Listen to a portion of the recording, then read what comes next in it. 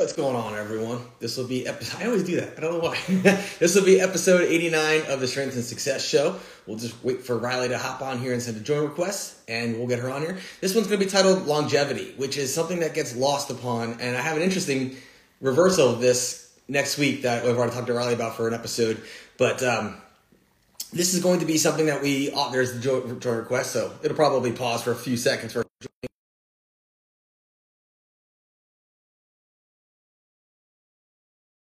when it comes to training, because we think very short term instead of very long term. It should pop through any second here. There we go. Hello. Like you're just sitting there like Batman. How are you doing? Tired, but good. It has been an interesting week in powerlifting, for sure. We'll try not to bore anyone with that. I'm sure people have had their fill, so we'll go right to how you were doing. Tired, what's going on in your world? Really nothing, just training, trying to not suck anymore with training, taking care of my psycho dog, writing more articles. I've been really busy with articles lately, so that's pretty cool. So really nothing other than professionally, which is fine. I am sick. I don't really have any significant problems in my life other than having to get, not having to, but trying to get everything done in a timely manner and a responsible manner, which is kind of funny that people were so focused on the topic that people tend to lose sight of themselves. But let's go into longevity. And I brought this up, I think, last week or 2 weeks ago to you about this. And it was something in the topic of, those who stay the healthiest and do the most, the longest, end up becoming their strongest. And it's something I've heard many, many years, over the years, I should say. And it's something that gets lost because creating strength, creating weight loss, creating weight gain, creating a stimulus, creating a better life, creating opportunities, the process of that is incredibly simple. The follow-through is incredibly difficult because you then have to do those tasks and live those tasks day in and day out, which is why sometimes we always say, don't focus on the micro, focus on the macro. And strength performance really is a very long-term macroscopic scale. I don't know anyone, barring an injury, who lifts the same weights they did usually 5 years ago unless they've stopped or they've burnt out or they've gotten hurt, like I said prior to that. If you can stay healthy by being smart, by being patient, and by being diligent, you're going to be significantly stronger or significantly farther and significantly better along if you learn how to encompass that patience. And I bring this up because every athlete after they compete, not every athlete, the majority of athletes after they compete will then send me a list of lifts after they've just competed and haven't even absorbed or had any time to recover. Do you think I can hit this by my next meet? Or there's a meet in 4 months. Do you think I can squat this in the next 4 months? And usually it's a little bit out of their range, which is fine. I don't mind people aiming high. But they're looking for some validation or some secret system. And I'm like, I don't know. Can you? Because it's not up to the program I write. It's up to the way you perform it. And it's up to the way you perform your life and live your life and have your habits. So I always laugh when they're asking me permission for this, as if, can I achieve this? It's like, it really isn't up to me. It's up to you. And it's up to your longevity. Why I say longevity, because when we think of longevity, we think of life extension and living to your 60s. But longevity is, can you do the tasks necessary all day, every day, for months and years on end to hit these goals you want? That's longevity. Because if New Year's as an example, how many of you have made a New Year's resolution you've already broke? You have no longevity. You have no skin in the game. You have no reason to commit to that. Longevity is a commitment. And anything in life that's worth having, you have to commit to. It's not just going to happen on accident. That's a wish. So you have to commit to longevity of the process and not expect a result tomorrow. But you have to do the work day in and day out. And that's why I wanted to focus on longevity, because so many people are so focused on everything out there in the world, they're losing sight of what actually matters to them, which is their responsibilities and their goals. And those are the things that matter when it comes to longevity and success, is doing what you need to do day in and day out. I, for the most part, think that social media is very positive, or it can be. I guess it can be based on how you curate your own social media, because obviously our Instagrams, our Facebooks, our TikToks, all that stuff, it's all curated by what you decide to follow, or what you allow to follow you, or what interests you search for. Your social media is curated. And this kind of a different topic, but I'll get to the point. Like, your social media is, if social media is causing you distress, it's because you set it up poorly for yourself. Like, you're allowing people to follow you that you don't want to, or you're following people that make you feel bad about yourself or whatever. So your social media is carefully curated by what you want. So you can't blame social media for you being in a bad mood. If something triggers you, you have to remove it. I use that mute button so often on social media. When something starts to make me feel bad, mute gets hit so fast. So your social media is carefully curated. And I think that the one downfall of social media within powerlifting, barring all the other stuff that's happening, but one downfall of social media is that it causes people to want that instant gratification, because you're constantly following lifters around you, or the top level lifter, and they are seemingly constantly making progress. Like let's say you have a favorite lifter who's in that like upper echelon elite type of category, and you watch their stuff, and it's like, you're like, wow, they are deadlifting 300 more pounds than me, and they're still hitting PRs and blah blah blah, and you're like, why am I not moving the needle fast enough? And I think that social media can kind of become this like black hole where you lose sight of time. In general, I am not very good at differentiating time. Like, I could have said something 15 minutes ago, and I'll be like, I don't know, I said that like a couple of hours ago. Like, that's never been something I'm very good at, like gauging time. But I think that in social media terms, we tend to kind of get lost in the abyss of time with social media, where it's like, you don't realize that these people that you're following have been working for this PR or that goal for months and years on end. You just see the result because that's all they post. Most people only post their good stuff, which is fine. You are allowed to post whatever you want on social media. If you just want it to be a highlight reel that makes you feel good, then let it. But like, people get lost with that, and they're like, well, I haven't hit a bench PR in 6 months or something, and it's like, for one, bench is a very hard number to move the needle on, just because it requires a lot like more smaller muscle groups, and like it just doesn't move as fast or as in big increments of squat and deads. And like, especially with like a lot of women that I work with, it's hard to go, like, if you have a 100-pound bench and you want to go to 105, that's hard. It doesn't seem like it would be a lot, but a 5-pound jump at that weight is going to be hard to make those type of gains. 5%. Exactly. 5% gains, yeah. That's very challenging to make that type of improvement on bench in just a short period of time. And so, like, people get so lost in how much time everything takes.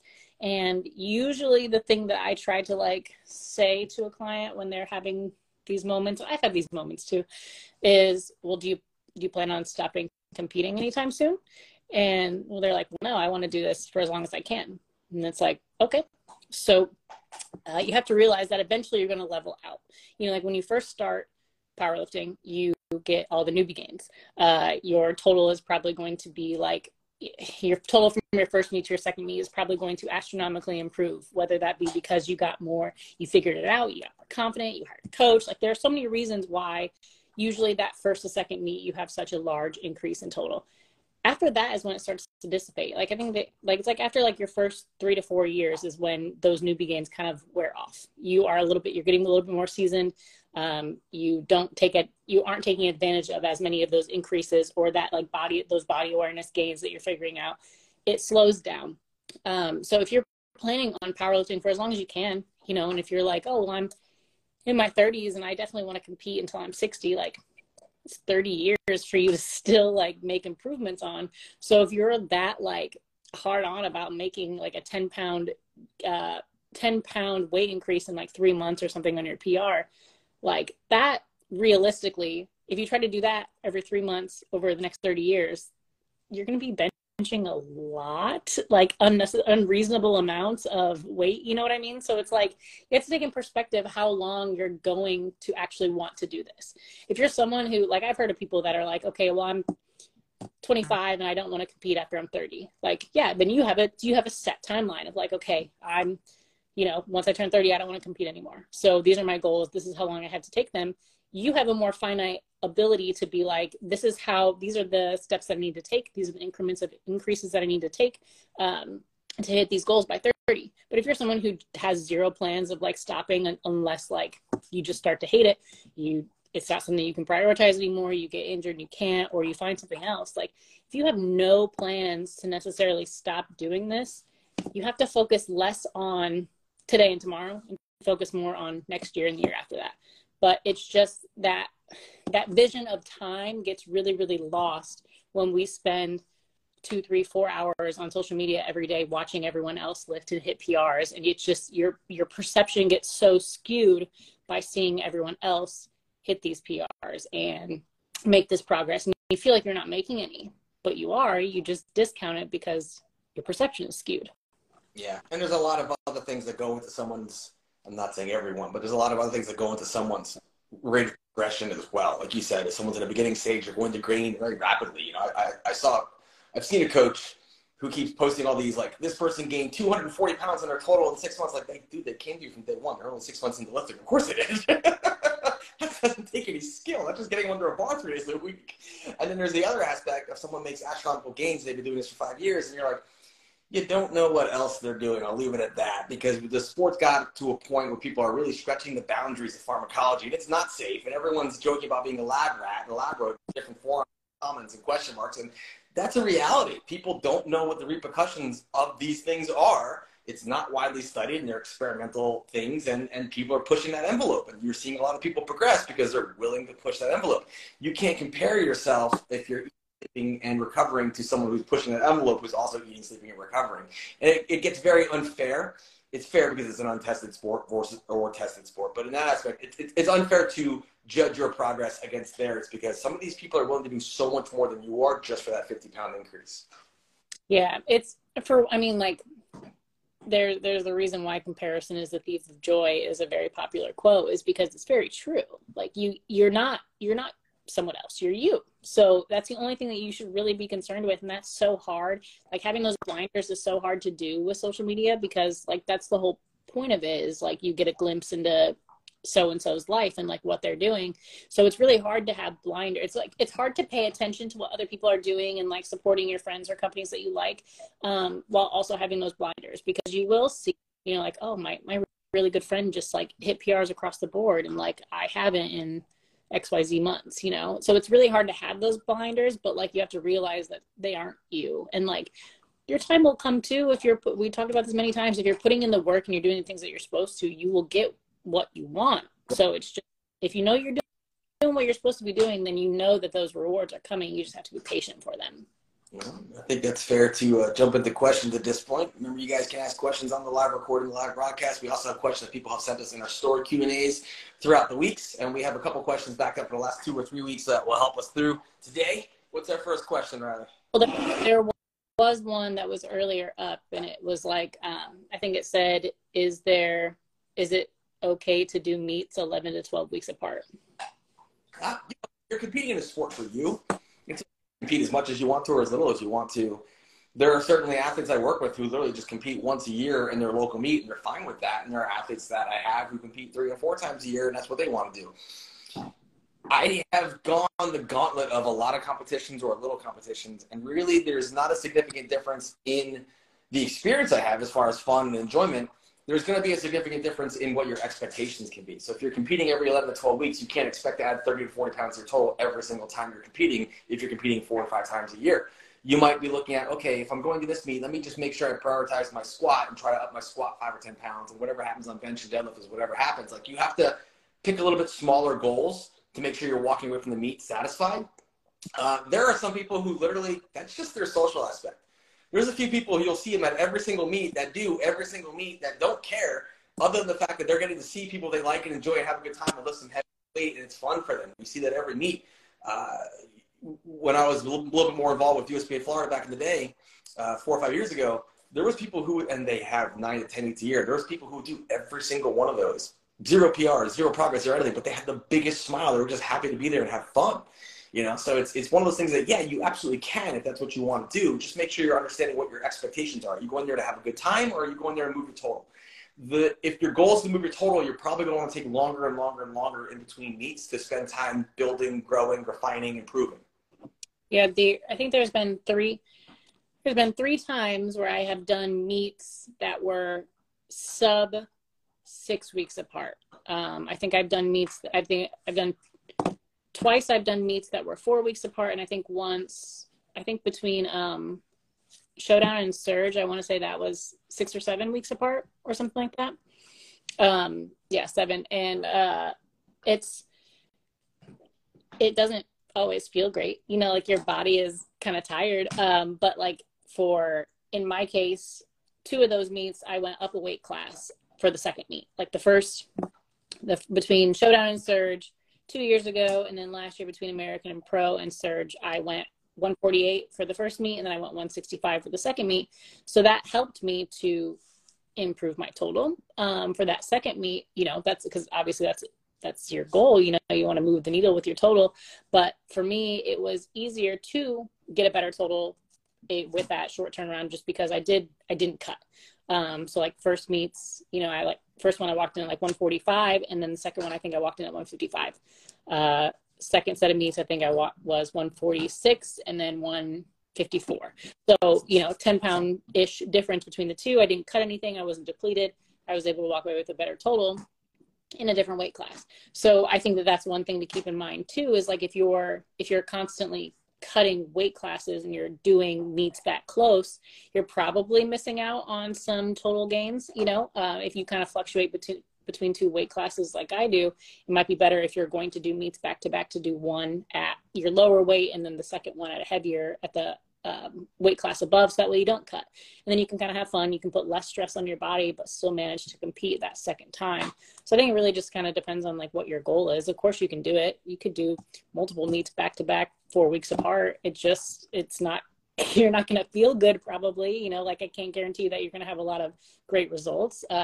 There's always risk for injury with those kind of things with back-to-back meets and the high fatigue. So it just really depends on your goal, but 11 to 12 weeks isn't out of the ordinary. I've had a lot of clients who've done that just because the first or second one they want to do with their friends, and then the other one they like actually cared about.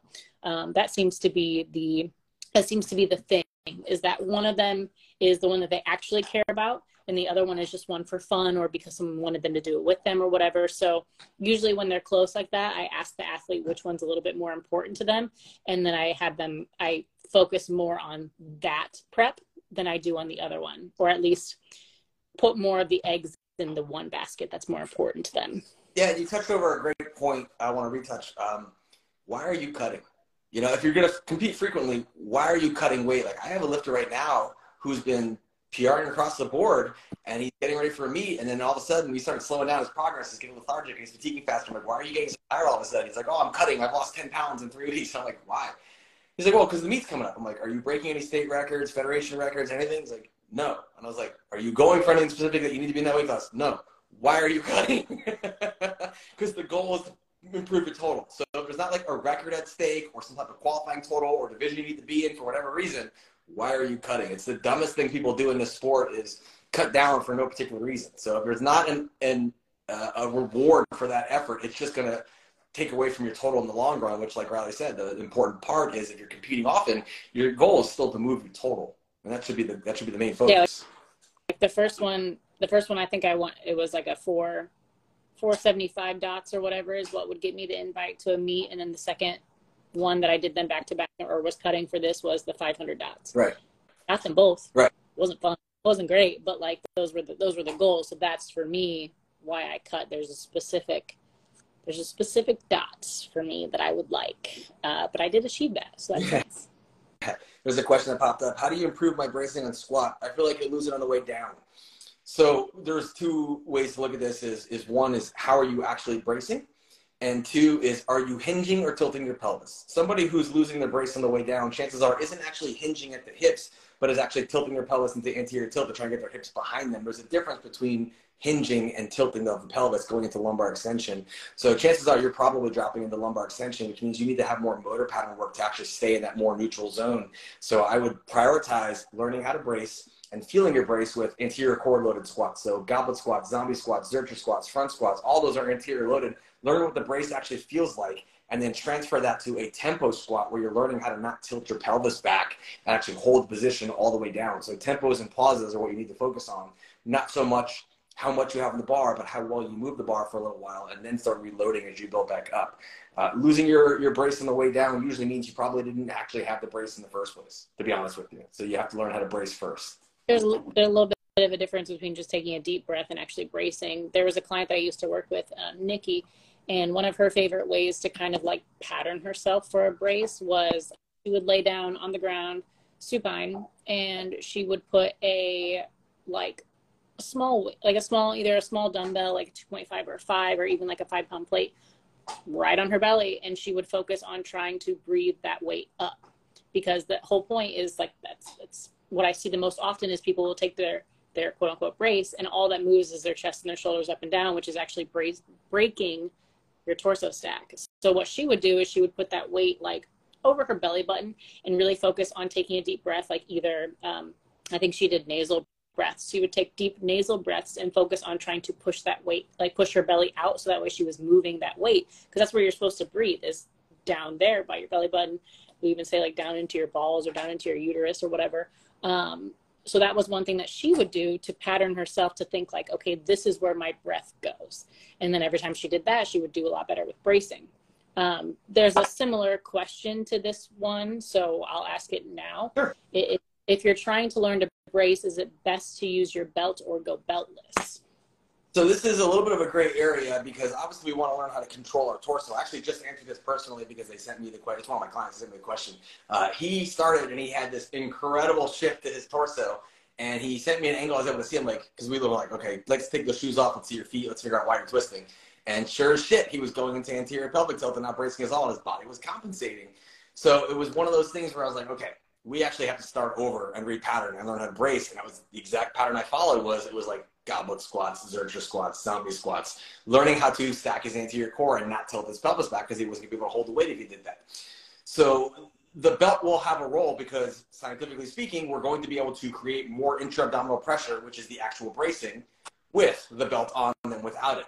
But I don't want him to only rely on the belt. So if the movement doesn't necessitate a belt, so like the zombie squats, the front squats, the goblet squats, I prefer them to be beltless so he can learn how to feel his brace and build his trunk strength. But if he's doing a high bar squat, back squat, SSB squat, and it starts to get to heavy enough load, I want him to use the belt so he can use more load, because that's how we're going to get stronger. And he also has to test that bracing skill under some load.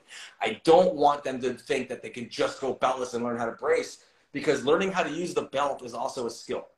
Everyone's going to be stronger for the most part in their competition lifts with their belt on, but you have to learn how to use it. Like, I love doing my deadlifts beltless because I don't get a significant amount of carryover with the belt on, for sumo anyways, but I will still put the belt on 5 to 6 weeks out from meet. So I start re-ingraining that pattern of using the belt and getting built with it. And then it also helps me to be a regulator during my training, so I'm not overdoing it by going beltless for that.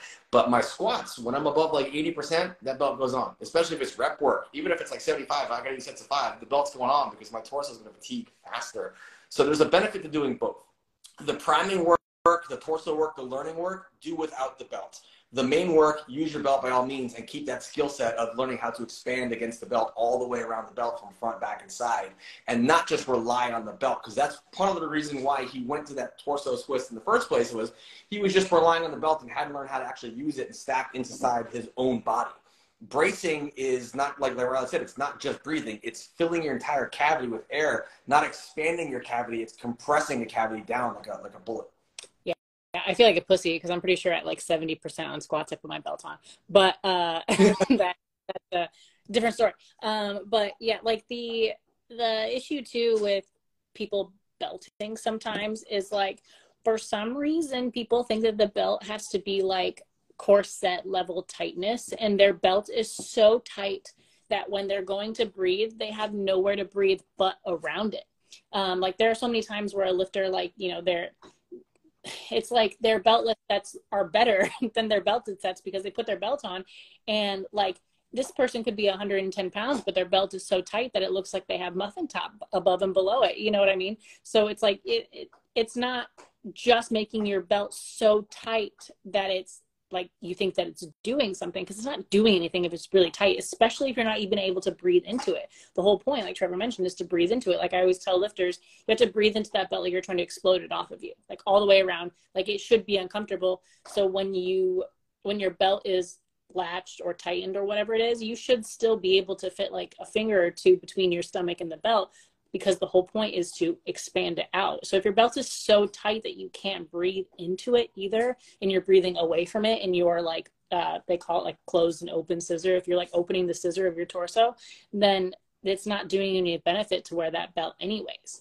So it's not just put a belt on, tighten it as tight as you can. Like the amount of people that I've seen use the mono or use the rack to tighten their belt, and then they just chest breathe, and I'm like, there was no point for you to do any of that. Worse, not better. I've seen it 1,000 times. Yeah, right. You just wasted your time. So there is a difference in breathing too for bracing when you're belted or beltless, and it's not, it requires that same amount of like expanding your belly, expanding your diaphragm. So just because you throw a belt on doesn't mean that you have to focus less on creating that intra-abdominal pressure. Yeah. There's another question here. Are box squats beneficial for the raw lifter? And I'm going to caveat that with, I don't care if you're geared, raw, or like bench only.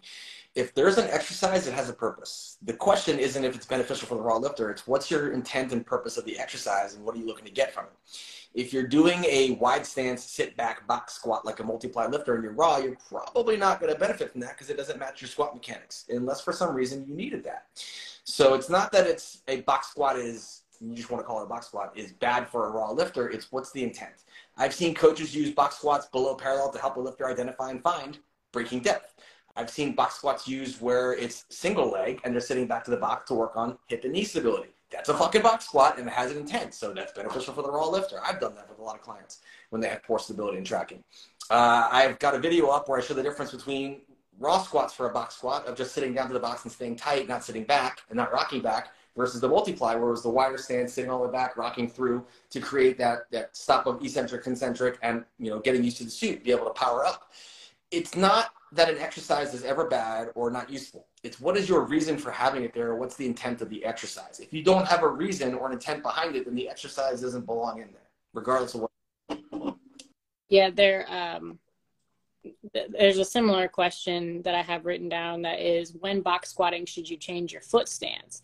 And like this all depends on the intention of the movement. Like I specifically, if I have a box squat in there for a lifter, I specifically tell them that they do not release tension. As soon as they feel like their butt or their hamstrings touch that box, they are instructed to power back up. Just kiss the box with your butt or your hamstrings or whatever, but there is no release of tension, because with a lifter, if you release your tension at the bottom of the squat in the hole, then that's where you lose your lift entirely. Like the whole point is to create tension so that way you can spring back up out of the hole. So if you're releasing tension in the hole, what are you going to do when you have no support of a box, or you're not geared, so you're raw? You have no support to bring you back up. You're just going to be stuck in the bottom. So that's why I don't always program. I don't program box squats a lot, but if I do program them, it's for specifically to maintain tension in the bottom. I have programmed box squats with that like sit back, and that's more for like anterior chain work, or posterior chain work than anterior chain work. So it really just kind of depends on the intention. I would say, like with the question of changing your foot stance, if you need to work on like your hips, then yeah, you could go wider. If you need to focus more on quads, you could go more narrow. But realistically, like if you're programming box squats the way that I like to program them, or Trevor likes to program them, where you don't release on the box, it's probably best to use your normal squat stance, so that way you can learn to hold that tension in the bottom with your normal squat stance, like practice how you play. Mm-hmm. Absolutely. What's our next question? I have poor external rotation on my left shoulder. Does using mixed grip on deads add risk to injury? This one came up a while ago. I remember this one. And the lack of the ability to externally rotate of the underhand does increase the risk of injury, because, you know, people will say, oh, injury risk is only a matter of fatigue and overtraining and whatnot. You're more at risk. I'm like, that's true to an extent. That increases your odds of injury because your body's fatigued and it can't withstand and eventually gives out. But if you can't achieve a safe position using mixed grip and your arm is stuck in internal rotation, you're going to end up bending the arm to reach the bar, and that puts your bicep in a bad position. That had nothing to do with fatigue. That had mobility. So there is a risk of a mixed grip on deadlift if you have exceptionally poor mobility and poor mechanics, because, you know, even if fatigue isn't there, eventually the load is going to exceed the strength capacity of the bicep or bicep tendon. So it's not the mixed grip that's harmful. It's the lack of mobility that puts you at risk. So I never wanted to say that mixed grip is you know, dangerous.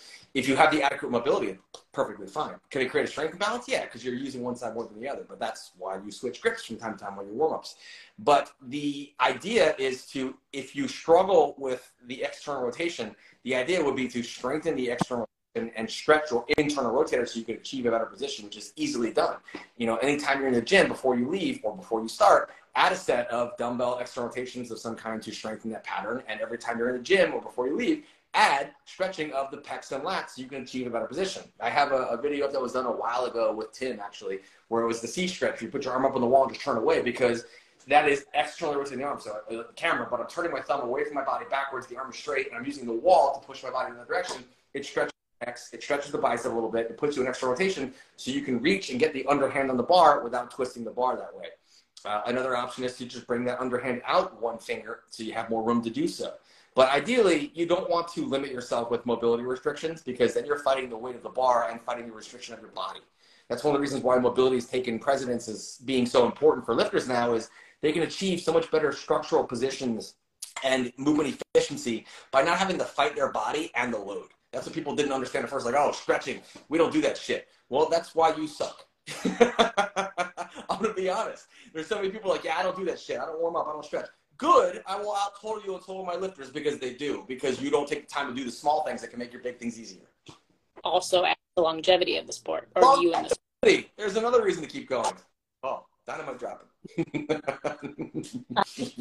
I mean, if you have poor external rotation on your shoulder, it's not only going to present as a problem on your deadlifts either, like it's going to present as a problem on your squats and your bench as well.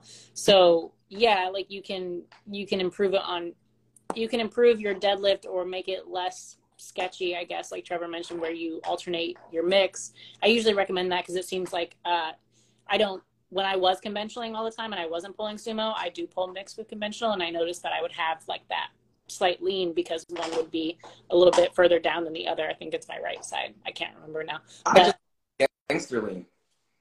Yeah, that's definitely what it is. It's because I'm a thug. But yeah, I am thug spice. But I would always switch in my warm-ups, I would switch my underhand to be the opposite way. So like my left is my underhand. So in warm-ups, I'd switch to my right is the underhand, and then just switch back for the main stuff to kind of like keep me even with the deadlift. But if it's presenting as an issue on one lift, it's going to eventually present as an issue on all the lifts. If you have poor external rotation in your squat, you're going to probably round forward, coming out of the hole. You're going to lose position. Same thing with bench. It's probably going to make it, you're going to have a harder time retracting to protract with your bench. So focusing on improving that external rotation isn't going to just help your deadlifts because you pull mixed grip. It's going to help all your other lifts too and hold position better. Okay. How to fight tendonitis in prep. How to fight? You put your gloves on. Crap. You know, an ounce of prevention is worth more than a pound of the cure. It's such an old expression, but it still holds true. This is one of those things where people love low bar and their volume low bar and go crazy low bar. Some people are more susceptible to low bar compression than others. I don't use a true low bar and jam myself onto the bar because I like to spread my back, so I don't ever have this issue for the most part. Every now and again a little bit when it gets heavy phases, but I don't get anything debilitating. Dad joke. It's one of those things where you have to, one, improve mobility. It's a compression deal, so decompress. Dead hangs, reverse grip dead hangs, especially single arm reverse grip dead hangs, anything that's going to traction the shoulder out is going to help alleviate that compression pain in the first place. And even stretching your arm across the body because the rear delt gets smashed and you compress the nerve. Training your bicep and elongated ranges of motion. So after you squat, it wouldn't hurt you to go over to the incline bench and do some very light incline curls to let it stretch and again, traction out and decompress. Those of you who love your biceps, that's a great way to get some extra bicep volume in for you, Jensen. He's like, yes, reason to do more curls. But sometimes it's just a matter of undulating that low bar. So I've had certain lifters who had this really bad, and all I did for them, and it was very, very effective, was undulate to low bar 1 week, high bar the next, low bar 1 week, high bar the next. And we didn't really change too much, except for it allowed us to train that low bar heavier on a more frequent basis, because it would be heavy low bar, lighter high bar, heavy low bar, lighter high bar. So they actually got more practice. We just started sooner. So for a lot of lifters, I might start low bar squatting, directly low bar squatting all the way through, like 10 weeks out. And for the ones that I had to undulate, I started like 16 weeks out instead. So that would go 8 sessions with low bar every other week and come through. And then that helps mitigate the compression because they're not doing it on a week in, week out basis. Doing 5, 6, 7, 8, 10 straight weeks of low bar squat for somebody who has that compression tendonitis is miserable, and their bench goes to shit and their mood goes to shit because they're in pain. So it's a real easy fix to just work around that and don't low bar squat every single week. We're stuck in this sport where everyone thinks they have to low bar squat week in and week out. And then these are the same people who start bitching about their bicep tendonitis. And it's like, well, you chose it. Yeah. The amount of times I've had like the exact same conversation with them where they're like, hey, can we throw a low bar in? Because I'm going to be honest with you. I don't love low bar all the time. For majority of people, like, I know that you don't either, but for majority of people, I don't love low bar all the time. I prefer high bar. I think it builds more, and it shows that it builds more because there's such a significant difference between majority of people's low bar and high bar. And then they get so discouraged and they're so bummed out doing high bar because they're like, well, I suck at high bar. Well, you should probably get better at high bar then. Like, so I prefer high bar because it's harder. It makes you work harder for it. And if you improve your high bar, you're probably going to improve your low bar too. But the amount of times that I've had the same conversation with a lifter where they're like, hey, do you mind if, I think I forgot how to low bar. Do you mind if we throw it in? And they'll be like 6 months out from me. And I'm like, yeah, like we can practice low bar, like for a block, like I don't mind throwing it back in for like a block here and there, like 4 or 5 weeks at a time, just to kind of ingrain the pattern and keep it, keep it at the forefront of their brain going into prep. The issue is that they keep wanting to do it. So it'll be like that, they'll do a 4 to 5 week block and they're like, well, can we do another block of it? I like how it feels right now, because it's stronger and they feel stronger and they'll lift. And I'm like, I don't recommend that. Like, I know that you have issues with tendonitis and I don't want that to flare up and blah, blah, blah. And they're like, yeah, I think it's okay though. I don't feel it. And then like clockwork every single time, it's like 2 to 3 weeks after we have that conversation, they're like, my elbows really hurt. I'm like, yeah, this is why I didn't want to keep it in for this long. I can make recommendations. Like, obviously I'm in charge of writing the program, but I want the lifter to be happy with the lifts. If they're feeling good with their low bar, then like, yeah, I'm going to keep it in. But like, I have a client named Logan who can't do low bar for more than it's like every 3rd week that he does low bar immediately. It's like, it goes from 0 to 100 between that 2nd and 3rd week. He just can't do it. So like when he's in prep, we don't do low bar stuff until it's his last like 2 heavy squats because he cannot handle it. So I understand that low bar is stronger for most people. I understand that it feels better and that makes you feel better and you feel stronger in the gym, but it is not worth the bicep or elbow pain that comes with it doing it all the time. Some people can get away with it.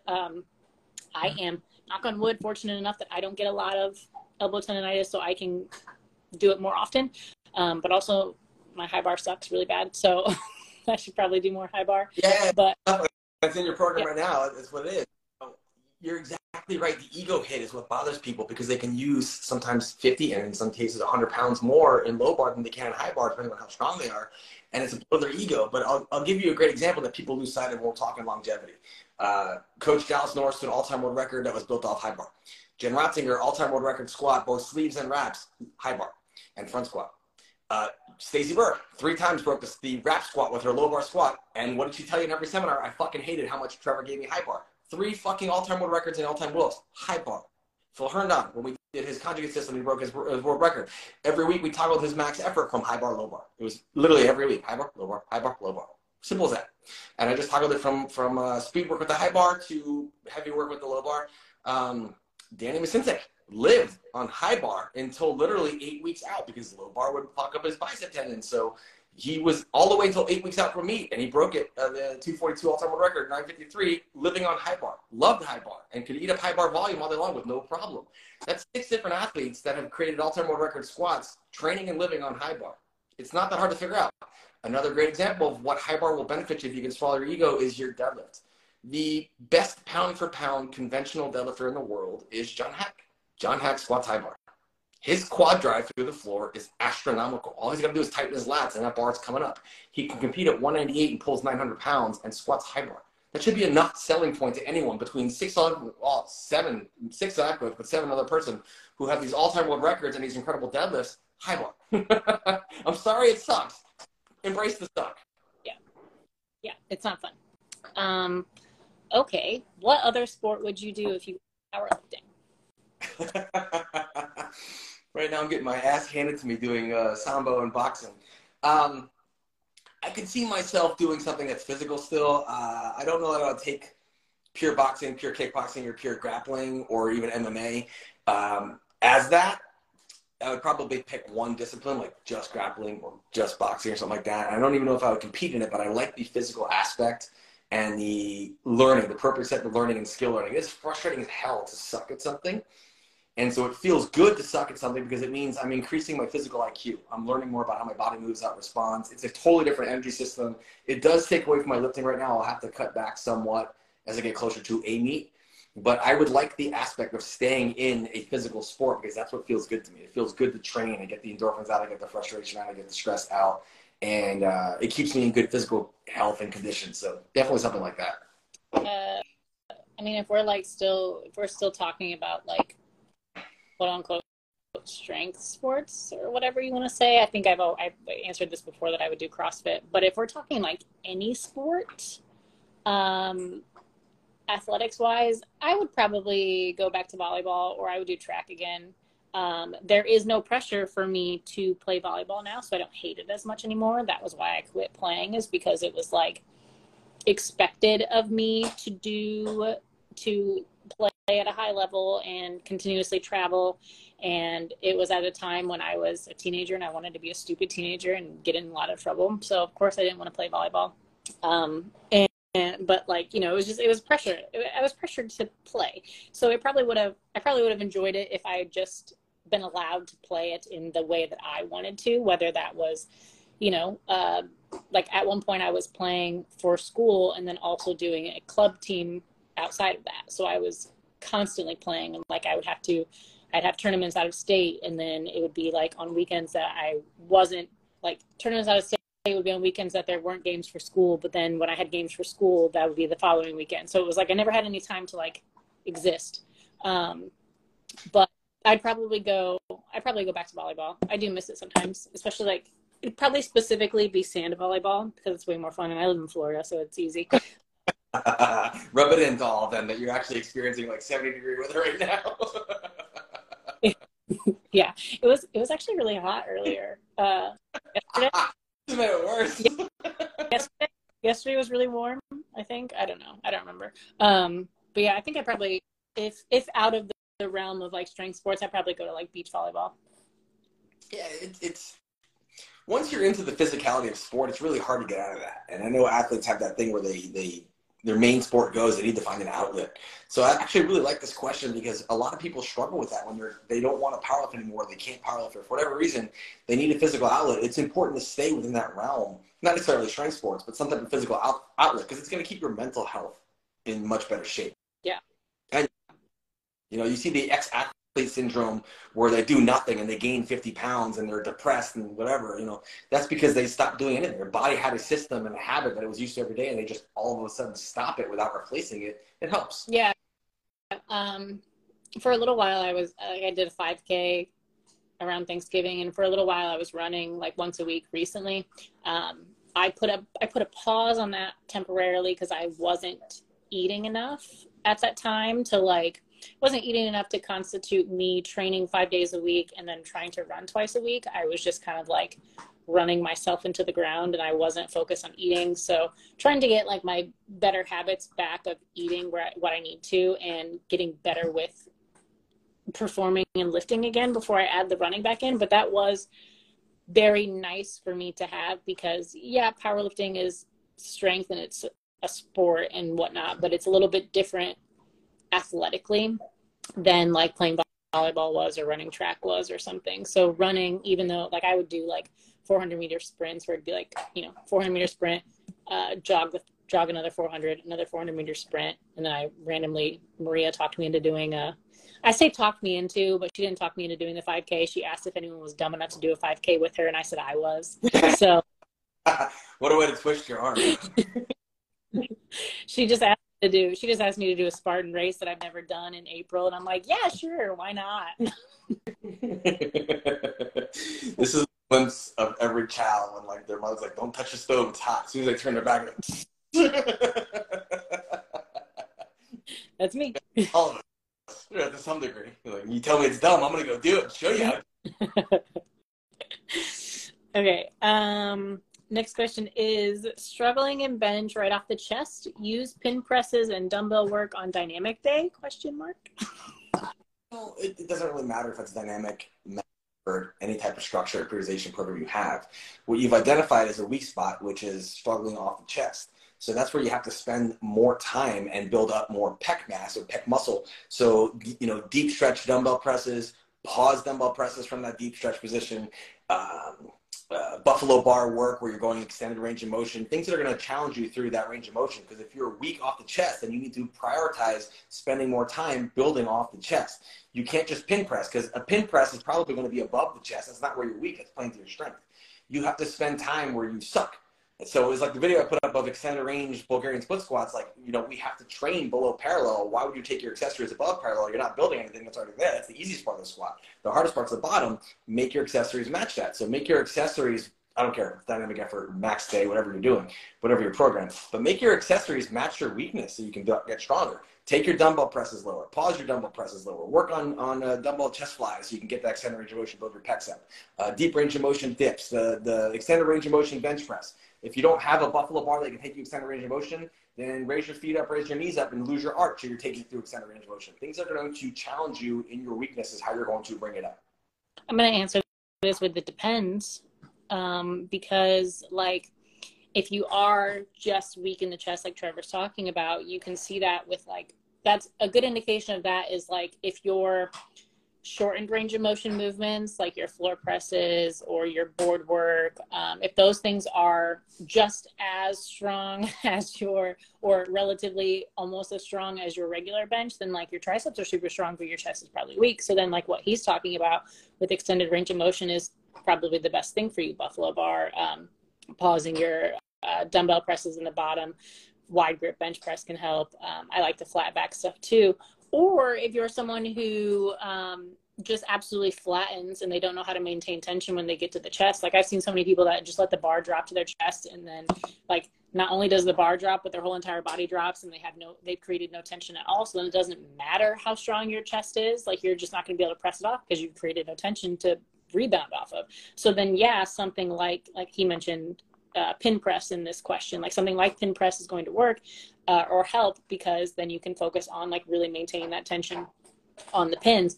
But in this instance, I prefer something like a soft touch bench press, or some people call it a t-shirt bench press, because it forces you to not let that bar sink into your chest. It forces you to really stop the bar once you feel it graze your shirt, hold that tension there, and then press back up. So, I mean, the answer to this is kind of, it depends. It just depends on where your weakness is. But majority of the time, people that struggle right off the chest just have really shitty pecs.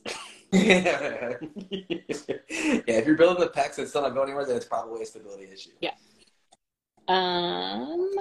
Let's see. We got like 9 minutes. Okay. How do you develop a better coach's eye? Watch every single lift and see if you can identify where an energy leak happened. It's literally that. Like stare at lifts. When I was developing my eye many years ago, that's really what I did. I wasn't watching the outliers who were strong regardless. I was watching videos that anyone was posting to, back then it was Facebook, videos that anyone was posting to Facebook, looking at your lifts and looking at things. And what my eyes are trying to do is look at movement that shouldn't be there. What I mean by that is, I'll be able to see if someone's tapping their feet while they're bench pressing. I'll be able to see if someone's, overly pronating and collapsing at the foot. I'll be able to see if, if their knees are moving, why? Sometimes it's the adductors. Adductors can be strong. That's not an issue. Slight knee cave is not an issue. But if it's excessive and they're losing stability, why? So look for the movement that doesn't belong there first, and then you'll be able to identify why. And you can see that often, like, for example, a deadlift. If the bar is floating away from them to start, then they're not creating external rotation. They're not creating lat tension. They're losing their lat tension. So the hips pop up, and as their body shoots back, it bounces by pushing the bar forward, or they push it forward with their shins. Like Riley said with the bench press, if you drop down and you sink down, but you're not using a heavy leg drive, like a drop and drive kind of style, and you just say drops, you lack stability, movement that didn't belong there. If you're squatting and things are collapsing and your knees are moving, your feet are moving, or the bar is pushing forward, why? The coach's eye is just finding the movement that doesn't belong there and then identifying why it was caused. Was it poor bracing, poor rooting, poor mobility, and so forth? People overemphasize the coach's eye and think that there's an ideal technique. Technique is very individual to that person's build and structure. You can't create a perfect technique for every individual. You have to understand where was the movement that didn't belong there first, and what are they lacking that created that or caused it. I gotta be honest. The thing that I generally do is when I look at a video, my question is what looks weird.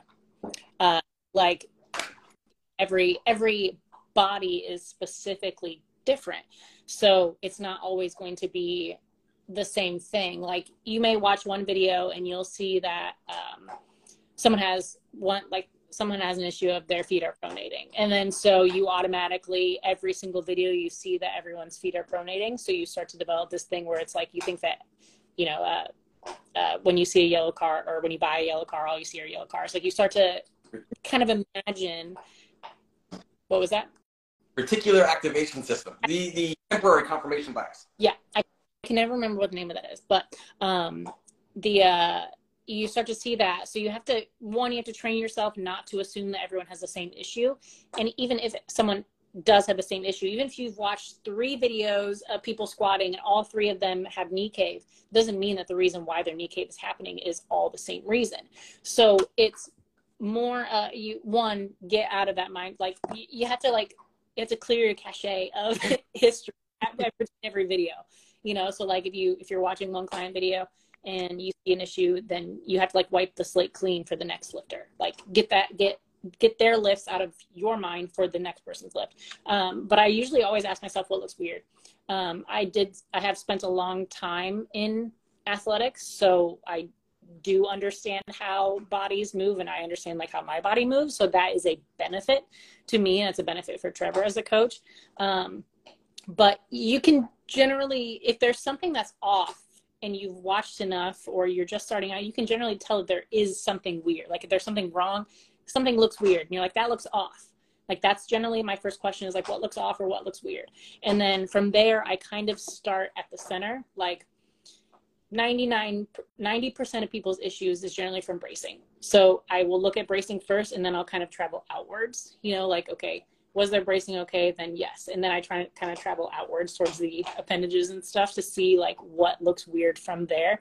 But that's generally my question every single time I open a video, is like, what looks weird, or like what looks good? Like what are they doing that is an improvement upon it? So it's not necessarily like any magic formula for making it better. It's just like you watch hundreds of videos every single day for multiple years, and you'll start to pick up on like what looks weird, and what looks weird is generally what needs to be fixed. So you develop that awareness over time, but it doesn't just like happen in one day. Some people are going to be a little bit better at it naturally just because they spent more time in strength sports or athletics. But your eyes are gonna bleed from watching so many videos, so you'll learn something. Okay, we'll do this one as our last one. I hope it's fun. Favorite Blumhouse movie? See, this is easier for you than for me, and you're also more picky than I am. I don't know if I have a favorite. I'm really hard with favorite anything. Like, I can't single out anything ever as a favorite, but there's things I certainly enjoy. And I remember answering this question over the last year. I really enjoyed The Black Phone and Barbarian. two like sleeper movies, because The Black Phone looked like they gave you the entire movie in the preview, which they kind of almost did, but still great and gripping to watch. And there's differences and there's things and sequences throughout it, which made it fantastic. And the acting was great. And then The Barbarian gives you like none of the movie in the preview. They give you what the premise is, and for the first 20 minutes, you're thinking that's the premise in the movie, and then it goes off in this total other different direction. But the qualities that both of them have is they made you so freaking uncomfortable in many facets, and that's why I really like them. I just saw Annabelle as well, which is like another like Blumhouse movie, and that was great. Like they're just killing the game right now because it's a different type of horror where you're just uncomfortable for a multitude of reasons, and they're also thought-provoking. They make you think about things, which is really cool. Blumhouse is just fantastic right now, so kudos to them. But from the last year, those would probably be my top two, which would be like The Black Phone and The Barbarian. Barbarian was really twisted. So I'm going to be honest, I don't think Barbarian is Blumhouse. Are you sure? I'm pretty sure. I'm not 100%. I just wrote that article, and I remember looking at the list of, because I had to, there are like 107, I think, horror movies made by Blumhouse since their inception. And I don't think Barbarian was on there because that definitely would have been in my top 20. So, but like, I'm not 100% positive, so I'm not going to. It's kind of her thing.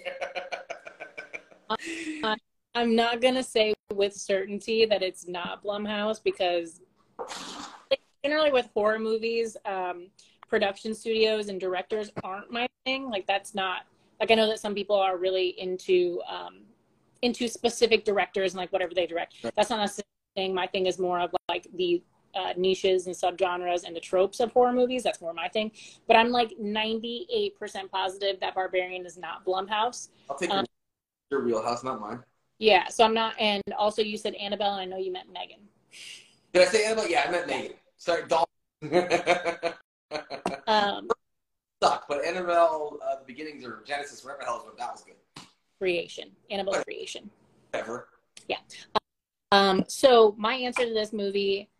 So I wrote that top 20 list, and that wasn't my favorite. That was objectively speaking on like what the best Blumhouse movies are. Get Out objectively is the best Blumhouse movie just from its accolades, how much it won, the plot line, all that stuff. Like that is definitively probably the best Blumhouse movie right now, but that's not my opinion. My opinion, I think, for best Blumhouse movie, and this one always sticks out to me for a multitude of reasons, is Insidious. I love the Insidious franchise. Not necessarily the most recent one, which I think is like The Last Key or something. Yeah. But the original Insidious is probably my favorite Blumhouse because, one, it's weird. Like, it kind of combines like the supernatural sci-fi kind of thing with horror and like jump scares and like kind of more traditional tropes with like more experimental horror. It's also visually really stunning, and that's important to me. Like there's lots of really like bright pops of reds. Like The Further is like, when I think of The Further in the movie, it's very red and it's very foggy. And their like color palette for regular life is pretty drab. Like it's very dark blues, grays, whites, blacks. Like it's not something that is exciting looking. So you know that something like sinister is kind of happening. So I really like Insidious for that reason. I also think that they do a really good job with their soundtrack to the movie. Like I'm waiting for an article to get released about this, but like they used that Tiptoe Through the Tulip song by Tiny Tim that is so weird, and it just like, it's the perfect fit for that song. So I think that I'm drawing a blank on her name. The lady that's in Insidious that is the medium or like the psychic that's in it. I'm drawing it. Lin Shaye. She is fantastic as well. So that would probably be my favorite Blumhouse movie. Yeah, without getting too detailed. Getting too detailed. You like what you like, and you like it for a reason. That's fair enough. As long as you have reasons and intention behind it, I'm going to follow it. Yeah.